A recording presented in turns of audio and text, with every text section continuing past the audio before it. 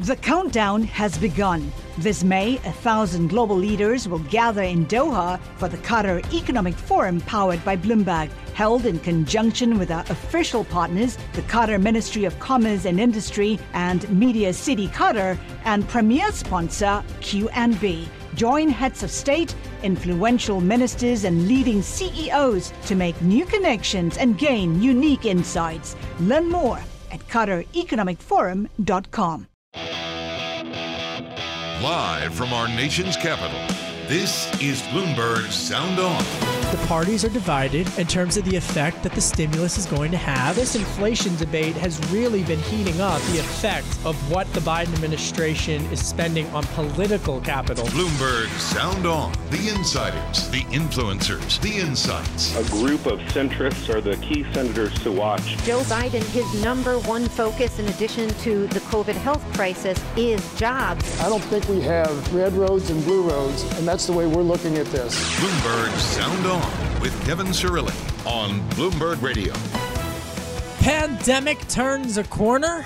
This as the lawmakers on Capitol Hill get ready for the final countdown to send $1.9 trillion to President Biden's desk. But at what cost? An exclusive interview with Senator Shelley Moore Capito, the top Republican on the Senate Environmental Protection and Workers Committee. And we check in with Congresswoman Abigail Spanberger, Democrat from Virginia. Great lineup. Plus, Adam Goodman joins me and Jeannie Sean Zaino. My name is Kevin Cirilli. I am the chief Washington correspondent for Bloomberg Television and for Bloomberg Radio. Adam Goodman's with me, National GOP media strategist, and Edward R. Murrow Senior Fellow at Tufts University. Adam, I didn't know that. Congrats on the new gig. And Jeannie Sean Zaino, Bloomberg Politics contributor. Let's start tonight with the big story, and that is that lawmakers are inching closer to final passage, finally, of that $1.9 trillion stimulus, sending the bill to President Biden's desk likely sometime within the next 24 to 48 hours. I've got sounds on this from Bharat Rumarati. He is the Deputy Director of the National Economic Council for Financial Reform and Consumer Protection. Take a listen to what he said at the White House earlier. The President and the Vice President have made it a top priority to ensure that this round of small business relief is distributed more equitably, and that the companies that may not have gotten relief before have a real shot at getting relief now. That was Bharat Ramamurthy. And meanwhile, Jen Psaki also was asked about people getting some economic relief. Here's the White House press secretary earlier today weighing in with sound on that. We are doing everything in our power to expedite the payments and not delay them, which is why the president's name will not appear on the memo line of this round of stimulus checks. The checks will be signed by a career official at the Bureau of Fiscal Service. This is not about him. This is about the American people getting relief. Want to know how fast they're going to get them. Republicans very skeptical of just how much money is in this bill, and not just the price tag of the bill, but also that funds are in the bill that have nothing to do with COVID-19. Congresswoman Liz Cheney, Republican, she had this to say with regards to wasteful spending. We are going to be saddled with a burden, spending burden, and a tax burden that is really indefensible from the perspective of what it actually accomplishes. Earlier today, I caught up with Senator Shelley Moore Capito. She is a Republican from West Virginia. And we were in the Senate, and I asked her point blank. I mean, she went to the White House, folks, with President Biden and a group of other Republican senators a couple of weeks ago.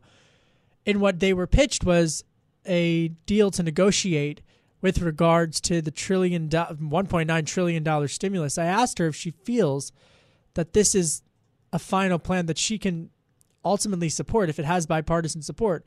Take a listen to what she told me. Well, I have serious concerns. First of all, we had 5 packages that we had done bipartisan over the past year. COVID help and relief on the health side is exceedingly important. This bill has like 9% that goes to vaccines and testing and therapeutics. The rest is just a wish list of filling up buckets for basically the Democrats as they've been moving into taking over the majority. And so that's deeply disappointing. The other thing on it is I think that if you look at schools money, for instance, there's a lot of money still left in the schools that we put into place at the end of December. Yet we're putting another over $100 billion trillion into our schools, and a lot of them still aren't open. So I'm very frustrated, not just with the process, but I went to the White House with 9 other Republicans to say, let's negotiate, and we were basically shut out. So where does the process stand now? Is this all but a done deal for likely signing? Oh, I think it's totally done deal. I think it's too bad too, because this is, if the president in his inauguration speech said he wanted unity, he represents all the people, he represents all viewpoints, and yet when we get into a point where we can really negotiate with him, and he had us to the White House to do just that, it falls very, very flat. So even as this is happening, there's other conversations that are brewing, particularly on funding for infrastructure. Mm-hmm. How have those preliminary talks been going on funding for infrastructure? Well, I'm on the EPW committee. I'm the ranking Republican there, and I work with our chair, Senator Carper. We had a surface transportation bill that we passed a year ago that was totally bipartisan, 21-0, had a lot of really good things in it. That's going to be our base bill that we're going to start with, and we're going to start out bipartisan. And then, it'll move to the Finance Committee to talk about the funding mechanisms. Now, I'm reading, like you are, all kinds of speculations as to what's going to happen, but I'm determined to do this the way we've always done it in the past, which is working together. I think the American Society of Civil Engineers put a price tag at somewhere like $3 trillion. It's a lot of money, especially after this latest stimulus round. Yeah, I mean, we've already spent probably in excess of $4 trillion on the coronavirus pandemic, and here we're coming up to something that we normally pay for, which is infrastructure, surface transportation, water projects. There's already been a lot of money in broadband. I mean, I know we need more, but sure, if you had a wish list, we'd all say we want $4 trillion, but we got to be realistic here. In terms of infrastructure and digital infrastructure in particular, President Biden several weeks ago issued executive orders for trying to make sure that the United States diversifies its supply chain from China, especially with this semiconductor chip shortage. Right. Is this a bipartisan concern? Absolutely. I mean, we actually have had several votes on that, and we had them previous to this administration. This is really important. I think what we learned in the pandemic in terms of supply chain, maybe not semiconductors, but swabs and pharmaceuticals that we need to produce in this country when we have an emergency. Well, we're being held hostage basically by countries, in particular China, in terms of our lack of production and have the supply chain for our high-tech industry. So let's move it back here. We can make it, and we can do it very well and create a lot of jobs. How do you incentivize companies to bring them back here so that we can diversify? Well, I think first of all, I think American companies basically want to produce in the United States. I think it's gotten away from us over the years because of cost issues and other very clever ways that China's been able to attract our American businesses. But I think now we're realizing that with that attraction comes a lot of handcuffs in terms of losing your intellectual property, in terms of the investments, in terms of disclosures that our companies have to do. But if the shoe's not on the other foot, I think they'd rather do business in this country. Senator Shelley Moore Capito, you've tried to do something very difficult here in the halls of Congress, which is to work across the aisle to try to, in a very polarizing time, on issues like supply chain diversification, like infrastructure, to try to really thread that needle. And yet, is it becoming more difficult in this post-stimulus climate? Well, if you think about it, a 50-50 Senate is very, very rare. And West Virginia has a lot of power right now. And if you need another 10 votes to get a bipartisan bill across the line, it's a big challenge. But let's look back at what we were doing before we got to the 50-50 split. We passed a lot of big items that were bipartisan: criminal justice reform, Great American Outdoors Act, all kinds of things that we all had buy-in on. That's what we should be doing. We should be vying for that bipartisan sweet spot, so to speak, and realizing you can't get everything. Now, I understand there's pent-up demand on the other side. But at the end of the day, I think what's best for the country is if we work together. So when Democrats say get rid of the filibuster, you say? Say no way. If we don't have the filibuster, the minority has no say. I was in the House for 14 years, total majority driven and kind of a wild place. I love it over there. But, the Senate was created to be more deliberative and to be able to find the way to negotiate. And I think we should go back to where our strengths were. That was my conversation with Senator Shelley Moore Capito, a Republican from West Virginia. Adam Goodman, you were listening. Your reaction? I was nodding my head about every 10 seconds. She's right on. Shelley Moore Capito, by the way, is the daughter of former Governor Arch Moore. Actually, this will date me, goes way back to my first political experience. Arch Moore needed to work with Democrats as well as Republicans to start rebuilding the state of West Virginia, which I think he did a tremendous job of back in the day when the registration was so pro-Democrat in West Virginia that he couldn't operate any other way. But it worked, and it worked well. She's right about kind of with more of a centrist message, Kevin, that the president did unfortunately ignore when the 10 senators came, had that meeting in the White House. It could have really been an amazing shot in the arm for bipartisanship. It was not. And now what we're left with is we see that no Republicans, not one, have voted for the bill in either the Senate or the House. Not one. So this isn't an American relief plan. This is a Democrat relief plan that's grounded as much in politics as it is in purpose. Jeannie, go ahead.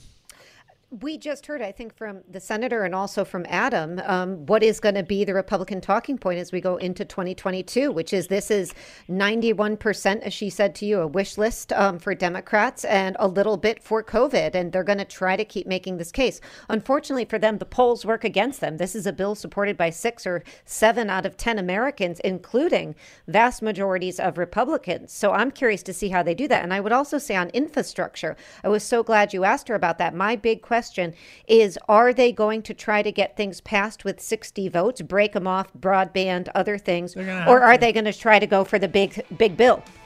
And I don't know how they do the big bill, to be candid, especially with the political capital expended that the Republicans are saying, hey, you should have used us for stimulus. Much more coming up next, plus Congresswoman Abigail Spanberger. I'm Kevin Cirilli.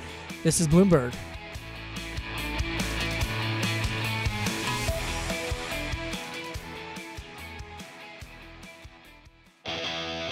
This is Bloomberg Sound On with Kevin Cirilli on Bloomberg Radio.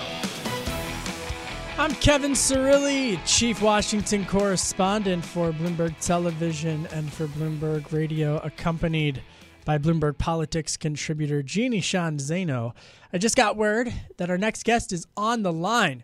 We welcome her back to our national program, Congresswoman Abigail Spanberger, Democrat from Virginia.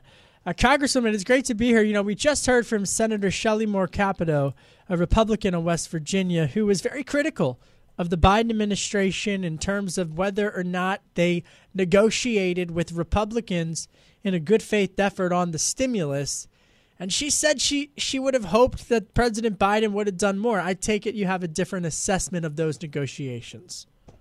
Well, I am always a fan of bipartisan negotiations. I think it's important that we bring as many voices to the table about how we solve and address both our largest, most expansive problems, but also, everyday issues that we need to work on through legislation.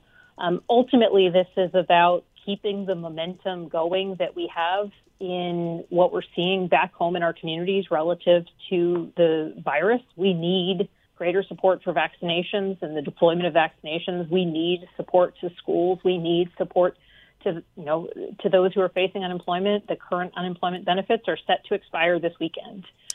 So while I'm always a fan of negotiations and efforts to bring as many people to the table as possible, time is of the essence in responding to this crisis. So, as we pivot now to the post-stimulus talks, infrastructure in particular comes up. How much money should American taxpayers be prepared that they're going to have to pay for to get infrastructure accomplished? I think the question that I will be asking myself when I'm looking at the programs and the ideas that are going to be put forth through the process of ongoing infrastructure discussions will be, what are the investments that we need to make in our country? What are the places where we are really falling short of where we should be as a nation? Our report card on infrastructure is not a good one. And what are the places where investing in our nation's infrastructure, be it roads and bridges, be it broadband internet, in communities like the one I represent, will in fact long-term be so beneficial to the larger economy. And so what investments are we willing to make, and do we recognize as necessary? And you've been probably one of the most at the forefront of cybersecurity, in particular for digital infrastructure in the Democratic caucus. You previously served in the CIA prior to your time as an elected official. Congresswoman, I mean, how important are some of those themes for the internet, for digital infrastructure to be included in the broader infrastructure package, that we're not just talking about roads and bridges? Yeah, so I think I would have a couple comments to make in response to your question. First and foremost, there are communities around the country, including in Central Virginia, just a short drive from Washington, D.C., in the counties I represent, where people cannot get internet hooked up at their home. It's just not possible. There's no business case to be made for local providers, and so there are homes across my district where people can't get internet. And so the basic infrastructure that allows for kids to be able to work from home, or people to be able to work from home, or frankly our farmers and producers to be able to use precision agricultural technologies that require internet hookups, those things are lacking. So that basic infrastructure, I mean, that laying of fiber, like that is as basic of an infrastructure as laying a telephone wire or as putting a road down that leads from point to point. It is just in the digital sense. So that is firmly and clearly an issue of infrastructure. Then how we safeguard the internet, how we recognize the threats that exist in the 21st century, or even that exist, right now in 2021.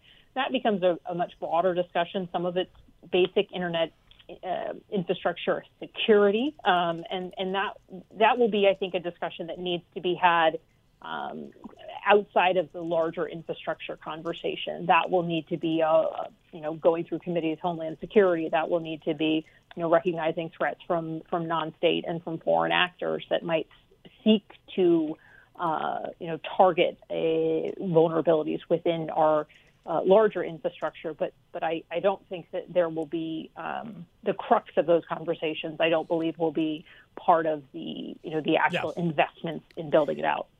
Congresswoman, it's Jeannie Zaino in New York, and it's such a pleasure to talk to you. As somebody on the Foreign Affairs Committee, I wonder, given your vantage point, and as we look around the world, not just in terms of cyber attacks and what we saw with SolarWinds, but even more broadly, where do you see us vulnerable, and do you see a will to work across the aisle to address some of those vulnerabilities, whether it's China or elsewhere?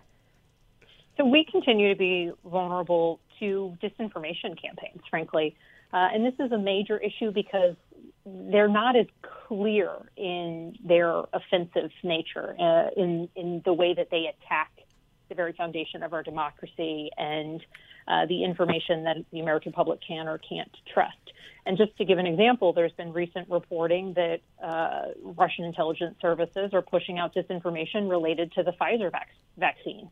And that is unbelievably detrimental. Wait a minute. I got to come in here. They're pushing the Russians are pushing false information on getting people vaccinated. I mean, how do we hold them accountable? First they were doing SolarWinds. Now they're doing vaccines. I mean, and this is part and parcel. And I think what has at times been frustrating for me is if they had, be it Russia, be it China, be it any non-state actor, if a foreign entity had in fact bombed American infrastructure or killed American citizens, right, we would be rallying together, recognizing this threat. It's a shared threat. We are Americans. They are attacking us. But they continue to, and it's well documented out in public reporting in the Mueller report, systematically, they endeavor to push disinformation campaigns that seeks to divide American public, seeks to misinform the American public, seeks to make them look better. I mean, there's a whole variety of reasons why they engage in this sort of behavior, but it is an attack on the information that Americans can and cannot accept within the public sphere. This is such a great question, Jeannie. United in that sense that they are assaulting the foundations of what we can trust in our country. But, and I think that every American should just be horrified and offended by that. Let me follow up here. Because when the chairman of the Senate Intel Committee, Mark Warner, was on this program just the other week, and we were talking about SolarWinds, and he proposed, Congresswoman Abigail Spanberger, Democrat from Virginia with us, he proposed utilizing, whether it's NATO, it was his example, to create some type of international rules of the road as it relates to cyber. He used the example of when there is armed conflict, when there's war, people, if there's a Red Cross on an ambulance, folks agree that they aren't going to harm that vehicle. Do we need to have some type of an agreement? Because the idea of meddling in whether or not grandma gets a vaccine is just abhorrent. That's right. So without knowing the full scope of Senator Warner proposal or whether or not it's kind of drawn out into actual policy, in principle, yes, he's exactly right. There aren't rules of the road. In talking it through, it sounds abhorrent. In talking it through, it sounds just unthinkable. But the reality is that without rules of the road, it's totally permissible. And without rules of the road, it's also then difficult when we see foreign individuals advertising on social media platforms that have a usership here in the United States or elsewhere. And notably, when you have information campaigns and paid advertisements out there, I actually led a bill in Congress or lead a bill in Congress that's focused on when you share information, you should know, well, on the foreign agent side, if a foreign agent chooses to purchase ads and information within a social media network, that it should be clear, right, that you know who's buying what ads. But so frequently when you share ads, that doesn't get shared, you can't track what started as a promotional thing. And, we're used to seeing I'll use Twitter as an example, you're used to seeing promoted if something is put before you. Same thing on Facebook. But depending upon the platform, when you share pieces of information, what was clearly promoted and I knew someone had paid to put it before my eyes, if I share it and it gets to you, Kevin, then you think that that's something that I really think is important. You don't know that initially someone paid for me to see it in the first place. And so that paid content becomes far more grassroots feeling and authentic feeling, even though it started as an advertisement. Now they got the fake videos, like that Tom Cruise thing that went viral. Congresswoman Abigail Spanberger, Democrat from Virginia, I can't thank you enough. This was such an important interview and an important conversation, especially as the misinformation in cyber continues. We really appreciate you stopping by. That's Congresswoman Abigail Spanberger, a Democrat from Virginia. Jeannie, I love that question that you asked her because it really, and the point that she made afterwards about revealing who is behind advertisements. I go back to my days on the campaign trail when I was in Iowa, and I would see an ad in Jen Jacobs' country in Iowa that would say, vote for candidate X. But if you're on a social media platform and you see an attack ad, it doesn't say paid for by the Russian government, but it should. It should. And I'm so curious her view on the appointment or pending appointment of Lina Khan and Tim Wu, and whether this is an indication that we're going to see a more aggressive regulatory agenda coming out of the Biden administration as it pertains to security, but also the tech giants overall. That would have been a great question. Never enough time. Adam Goodman's been listening. He's a GOP media strategist. Adam, I would take it that on the intel front, that's probably an area where Republicans and Democrats agree. Do we have Adam? I think so. Go ahead. Yes. So sorry. You never have to apologize to me. I'm sorry. Trying to get off speaker. By the way, that was a great interview. And I'm obviously I'm a Republican. I really enjoyed hearing the representative talk about a number of those subjects, including the problems we have with cyber warfare. But when you talk about ads and who's behind an ad, I'm an ad maker. So I'm starting to think, oh, my God, you mean all these years my ads have been fighting the Russians? They're the ones on the other side of the aisle that have been fighting my ads. But in terms of cybersecurity, obviously, this is a unifying, a value, you might say, in America. And it was good to hear, again, the representative, the way she addressed it. She's right. And I think we have to address it with serious purpose moving forward. Jeannie, you mentioned just the Securities and Exchange Commission nomination, or the rumored nomination from Biden in that Politico report, in terms of Lina Khan and what that would represent, especially in the GameStop era, in the era of Democrats like Senator Warren calling to break up big tech, and in the era of the post-Trump Republican Party, where they're calling on Section 230 reforms. That really could be a marker, so to speak, in this particular moment for the SEC and for the Biden administration. It could. And you know, it is a big shift from what we saw from the Obama administration. So as much as people talk about Biden as, you know, Obama 2.0 in some respects, this would be a big shift away. And of course, Donald Trump's presidency, to your point, has a big role in that. And I love what Adam said. And I think it is an area where we've seen this, you know, bipartisan agreement on the need to do something from two different perspectives. Now, again, if she's nominated, if this goes through, and if there is this movement, it's certainly something that big tech is going to be watching closely. I'm doing a class right now on political risk, and we were talking about this all day, because the risks to these tech companies, as we look at what happened in Australia recently, and you move some of that over to the U.S., that is big news. Well, in terms of the risk also, I mean, do you think that Silicon Valley just miscalculated about 5 or 6 years ago in terms of the onslaught of conversation that they were going to be faced with, Jeannie? Professor Zaino?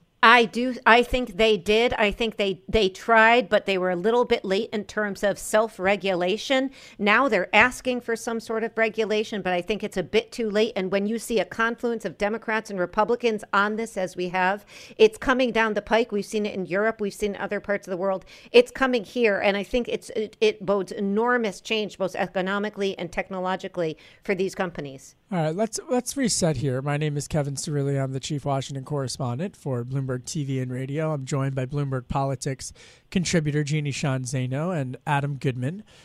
He, of course, is a longtime Republican media strategist. And, you know, Adam, you've got a column out on the Hill talking about political risk for Governor Andrew Cuomo, the rise and the reckoning. This has been a story that has really been gripping New York City in particular, talk of the politics. I mean, you describe it as a slow motion car crash where the unthinkable becomes the inevitable. He's not resigning, though, Adam Goodman. Do you think he can hold on? He can hold on. When this first, That's when everything started to hear that to break, from Adam Goodman. Yeah, he can, and you know, denial is a very strong reaction in the public universe to pressure and crisis. It's total denial. What was happening when we went beyond the nursing home, I'll call it a scandal because it was really a cover-up, and into the first allegation from Lindsey Boylan about sexual harassment. And I saw the reaction of Andrew Cuomo, and I actually did a lot of research to remember all over again about his past and the family and everything. He has an entire history, Kevin, of you might say bullying and harassing as a weapon or as a tool of governing, not a weapon, but a tool of governing. And so when the first accuser came out on the sexual harassment front, the first thing they did, the governor and his team, they denied it. Then they went and attacked the accuser, textbook. They attacked the accuser, tried to muddy her. And then the second piece hit, and then the third. And when the second allegation hit, I've seen this before. I've seen this, and so have you. You go back to Herman Cain. When Herman Cain ran for president, and the first allegation surfaced saying he was inappropriate with a woman professional in the professional environment, and he denied it. I said to the team, I was actually on the Herman Cain team for 6 weeks. It was a great 6-week assignment. And I said, you've got to come out right now and say, if there's anything I've ever done that was taken the wrong way, I'm so profoundly sorry. They told me I'm out of my mind. Tea Party has never agreed to anything like that. It sounds like capitulation. And I said, what you're going to do is you're going to encourage other women, if there are other women involved, to come forward. And, of course, they did. That's what happened with Andrew Cuomo. When he went after the first accuser, I said, here we go again. And now we're up to 6 accusers. The sixth one has been identified yet, but has come forward apparently today. And he keeps saying that he's done nothing wrong, that this is just about the way it was interpreted. In today's world, he's done. And the fact that he's not taking these women more seriously means others who he's probably either harassed or other people he's worked with that he just kind of brutally harassed, perhaps beyond sexually harassed. These people are now coming forth. He is done. The only question is, when you're in this position and now you're fighting for legacy, you're not fighting for a fourth term as governor anymore, you're fighting for legacy, survival. How do you kind of bow out gracefully and hold something of your reputation intact? That will be the subject of my next column. It's going to be coming out. Sometimes I feel like you write your columns when you're on air with me. But Jeannie Zaino, I mean, it's fascinating to hear a behind-the-scenes insight of a political operative give us a glimpse into what a previous campaign, in this situation a Republican, to give us a behind-the-scenes seat of those internal conversations. But from your perspective, in New York, I mean, what are you hearing? I love hearing Adam talk about Herman Cain and the 6 weeks. It brought me back. A couple of things. Number one is be careful what you wish for. If Donald Trump had been reelected, I'm not so sure that Gavin Newsom and Andrew Cuomo may be having the difficulties they're having. They seem to have some kind of cover, if you will, when everybody was focused on Trump. So there's that. I think there's also the fact that Adam raised fourth terms have never been good for New York governors. And as somebody who's lived here a long time, I can tell you this is, the worst kept secret. And, go back to Joe Percoco, go back to the Moreland Commission. This is somebody who has been skirting the edges for a long time. Interestingly, however, I talked to several Democrats today. They still, Andrea Stewart-Cousins, others have called for him to step down. They still, I'm talking people on the ground, like what he did during COVID. They put the nursing home thing aside. They like what he did, and they feel to a certain extent that this is not scientific, but they feel this is something of a partisan attack on Cuomo. So I think he's going to try to play that, but I think the fourth term is probably done. He's going to fight for legacy, and his publisher has said they're not going to be pushing that book anymore. That's I mean, a lot. I hear the humor, and I know, but a lot of people, and especially in the halls of Congress. I mean, I was up there today, and they're not laughing about those nursing homes. And so I 15,000 deaths or more. I mean, we don't know actually. So it is, the sexual harassment allegations are incredibly serious. That is deadly, and so it's serious. It's very serious, and it's definitely a story that we have been carefully keeping tabs on, and we will continue to monitor that situation, as well as the situation out in California with what's going on with the recall. All right, coming up next, the panel stays and we talk more policy and politics. I'm Kevin Cirilli. This is Bloomberg.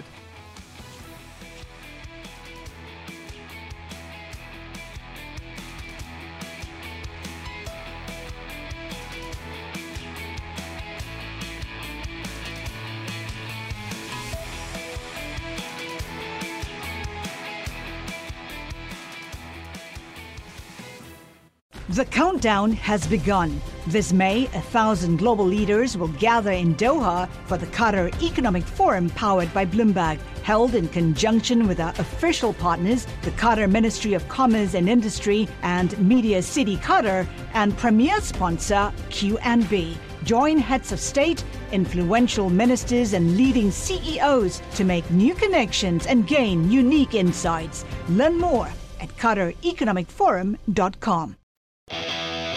This is Bloomberg Sound On with Kevin Cirilli on Bloomberg Radio. My name is Kevin Cirilli. I'm the chief Washington correspondent for Bloomberg TV and Radio. I'm accompanied by Bloomberg Politics contributor Jeannie Sheehan Zaino and Republican media strategist Adam Goodman. I want to talk about U.S. and China relations, but I really do want to talk about a story that I alluded to yesterday. 17.1 million Americans tuned into that Harry and Meghan story. But it is fascinating to watch how this has reverberated this week. A royal marriage was never going to end racism. Pankaj Mishra writes on Bloomberg Opinion. And the issues that this interview, I mean, regardless of your opinions on them, panel, but the issues that this has raised, and I think the Wall Street Journal put it, Team Windsor versus Team Celebrity. I mean, it's fascinating. The Queen put out a statement today. It is unlike anything that I've experienced in covering politics, for that matter, to see just how rocky this relationship with the royals has become. Jeannie, I'll let you start. It is so fascinating, because one thing I've heard from friends I have overseas is that the view, it seems, from the United States is much, much different than it is from England. And that's been stunning to me. And so they're, whether it is, they are much more protective of the Queen, which is understandable. She's a beloved figure over there. The view over here is very different. And I keep wondering, would it be different if this had happened, say, before the Me Too movement, before Black Lives Matter? How much has that played into it? But this has been like a sort of just a storm over here. And now that this played over there, I'm hearing that the feedback, at least, or the response over there is very different. In terms of putting it in a broader conversation about different cultures, Americans in the UK, Adam, and attacks on institutions. I mean, what are you gleaning? Because I also think here there's been a polarizing response. Hillary Clinton weighed in on this. White House Press Secretary Jen Psaki weighed in on this. And they were appearing to be more sympathetic to Prince Harry and Meghan than Republicans were. I'm curious, Adam, for your analysis. God, that's a great question. Two responses. One, you used the word institutional. We've had a disintegration of the institutional pillars in society over the last 10 to 20 years. Pew Research, I think, is the one that does that great survey once or twice a year, and only 3 institutions, quote unquote, are above the 50% approval line.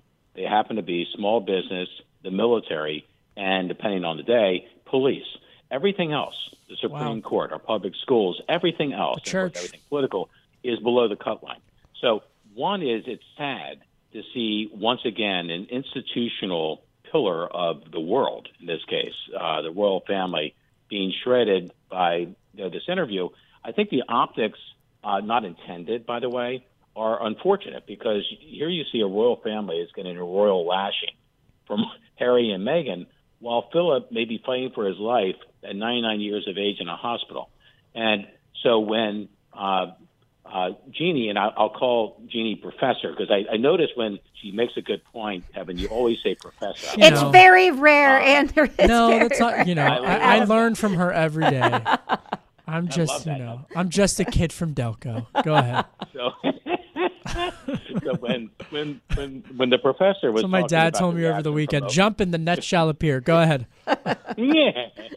So when the professor was talking about the reaction of, I totally get that. And I also understand the reaction here in America, but I hope we take from this not something that's titillating as we see, again, the imperfections, the human imperfections of a family, but that we ask the larger questions here moving forward, where when you come, I'm always like so many people in the field, Kevin, I'm asked all the time, well, can you tell me about so-and-so or so-and-so?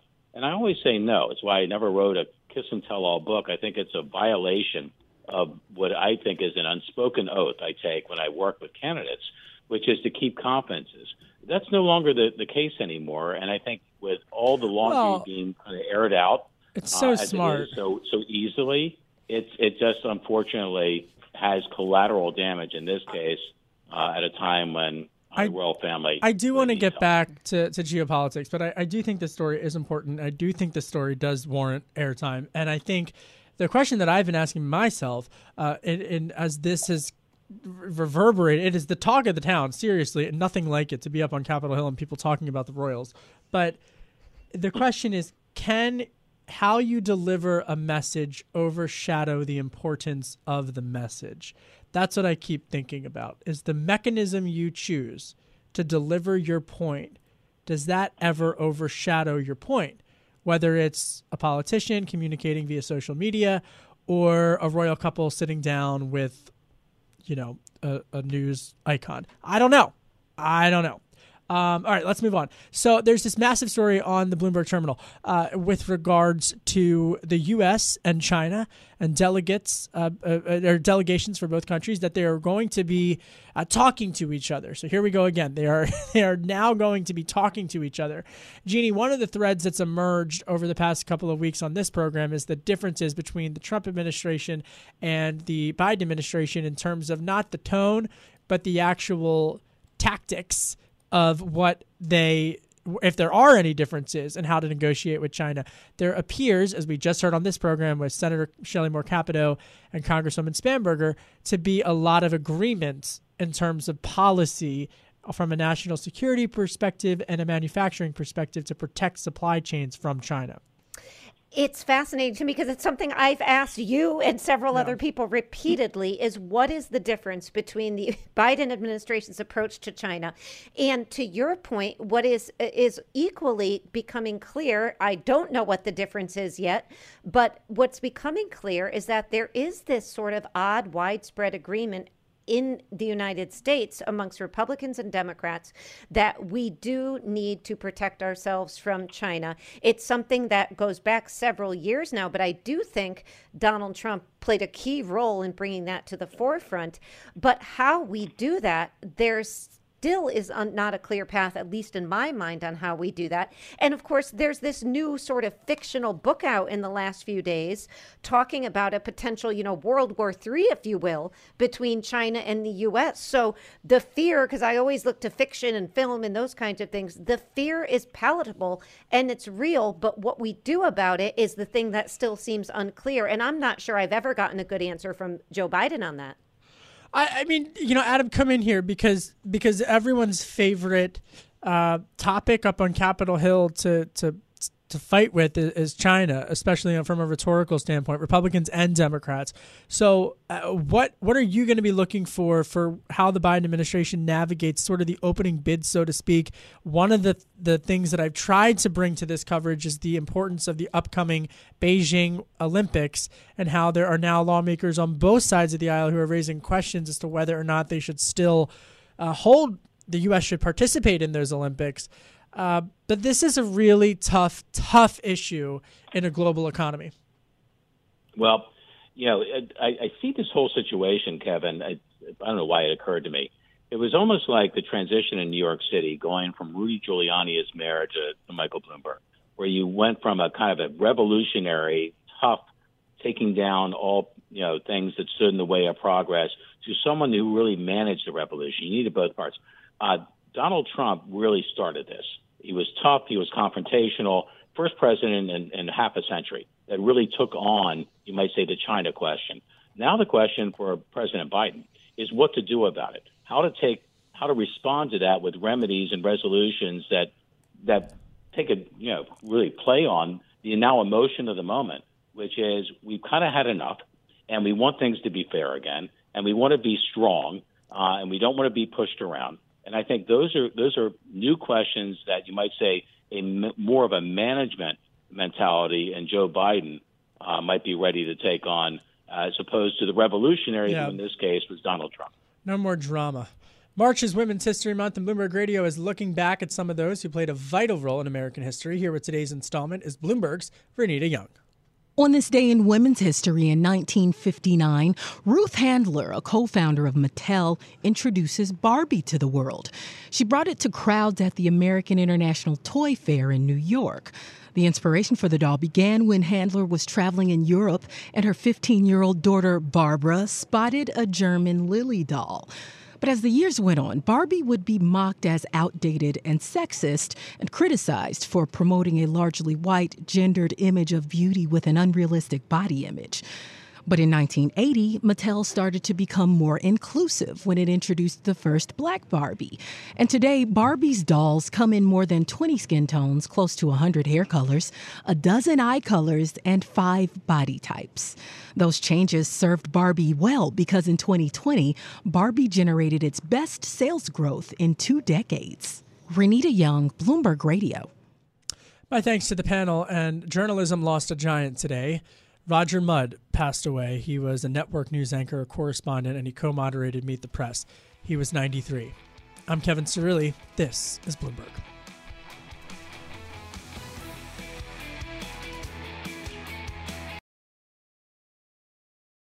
The countdown has begun. From May 14th to 16th, 1,000 global leaders will gather in Doha for the Qatar Economic Forum powered by Bloomberg. Join heads of state, influential ministers, and leading CEOs to make new connections, gain unique insights, and uncover valuable opportunities in one of the world's most rapidly rising regions. Request your invite for this exclusive event at QatarEconomicForum.com.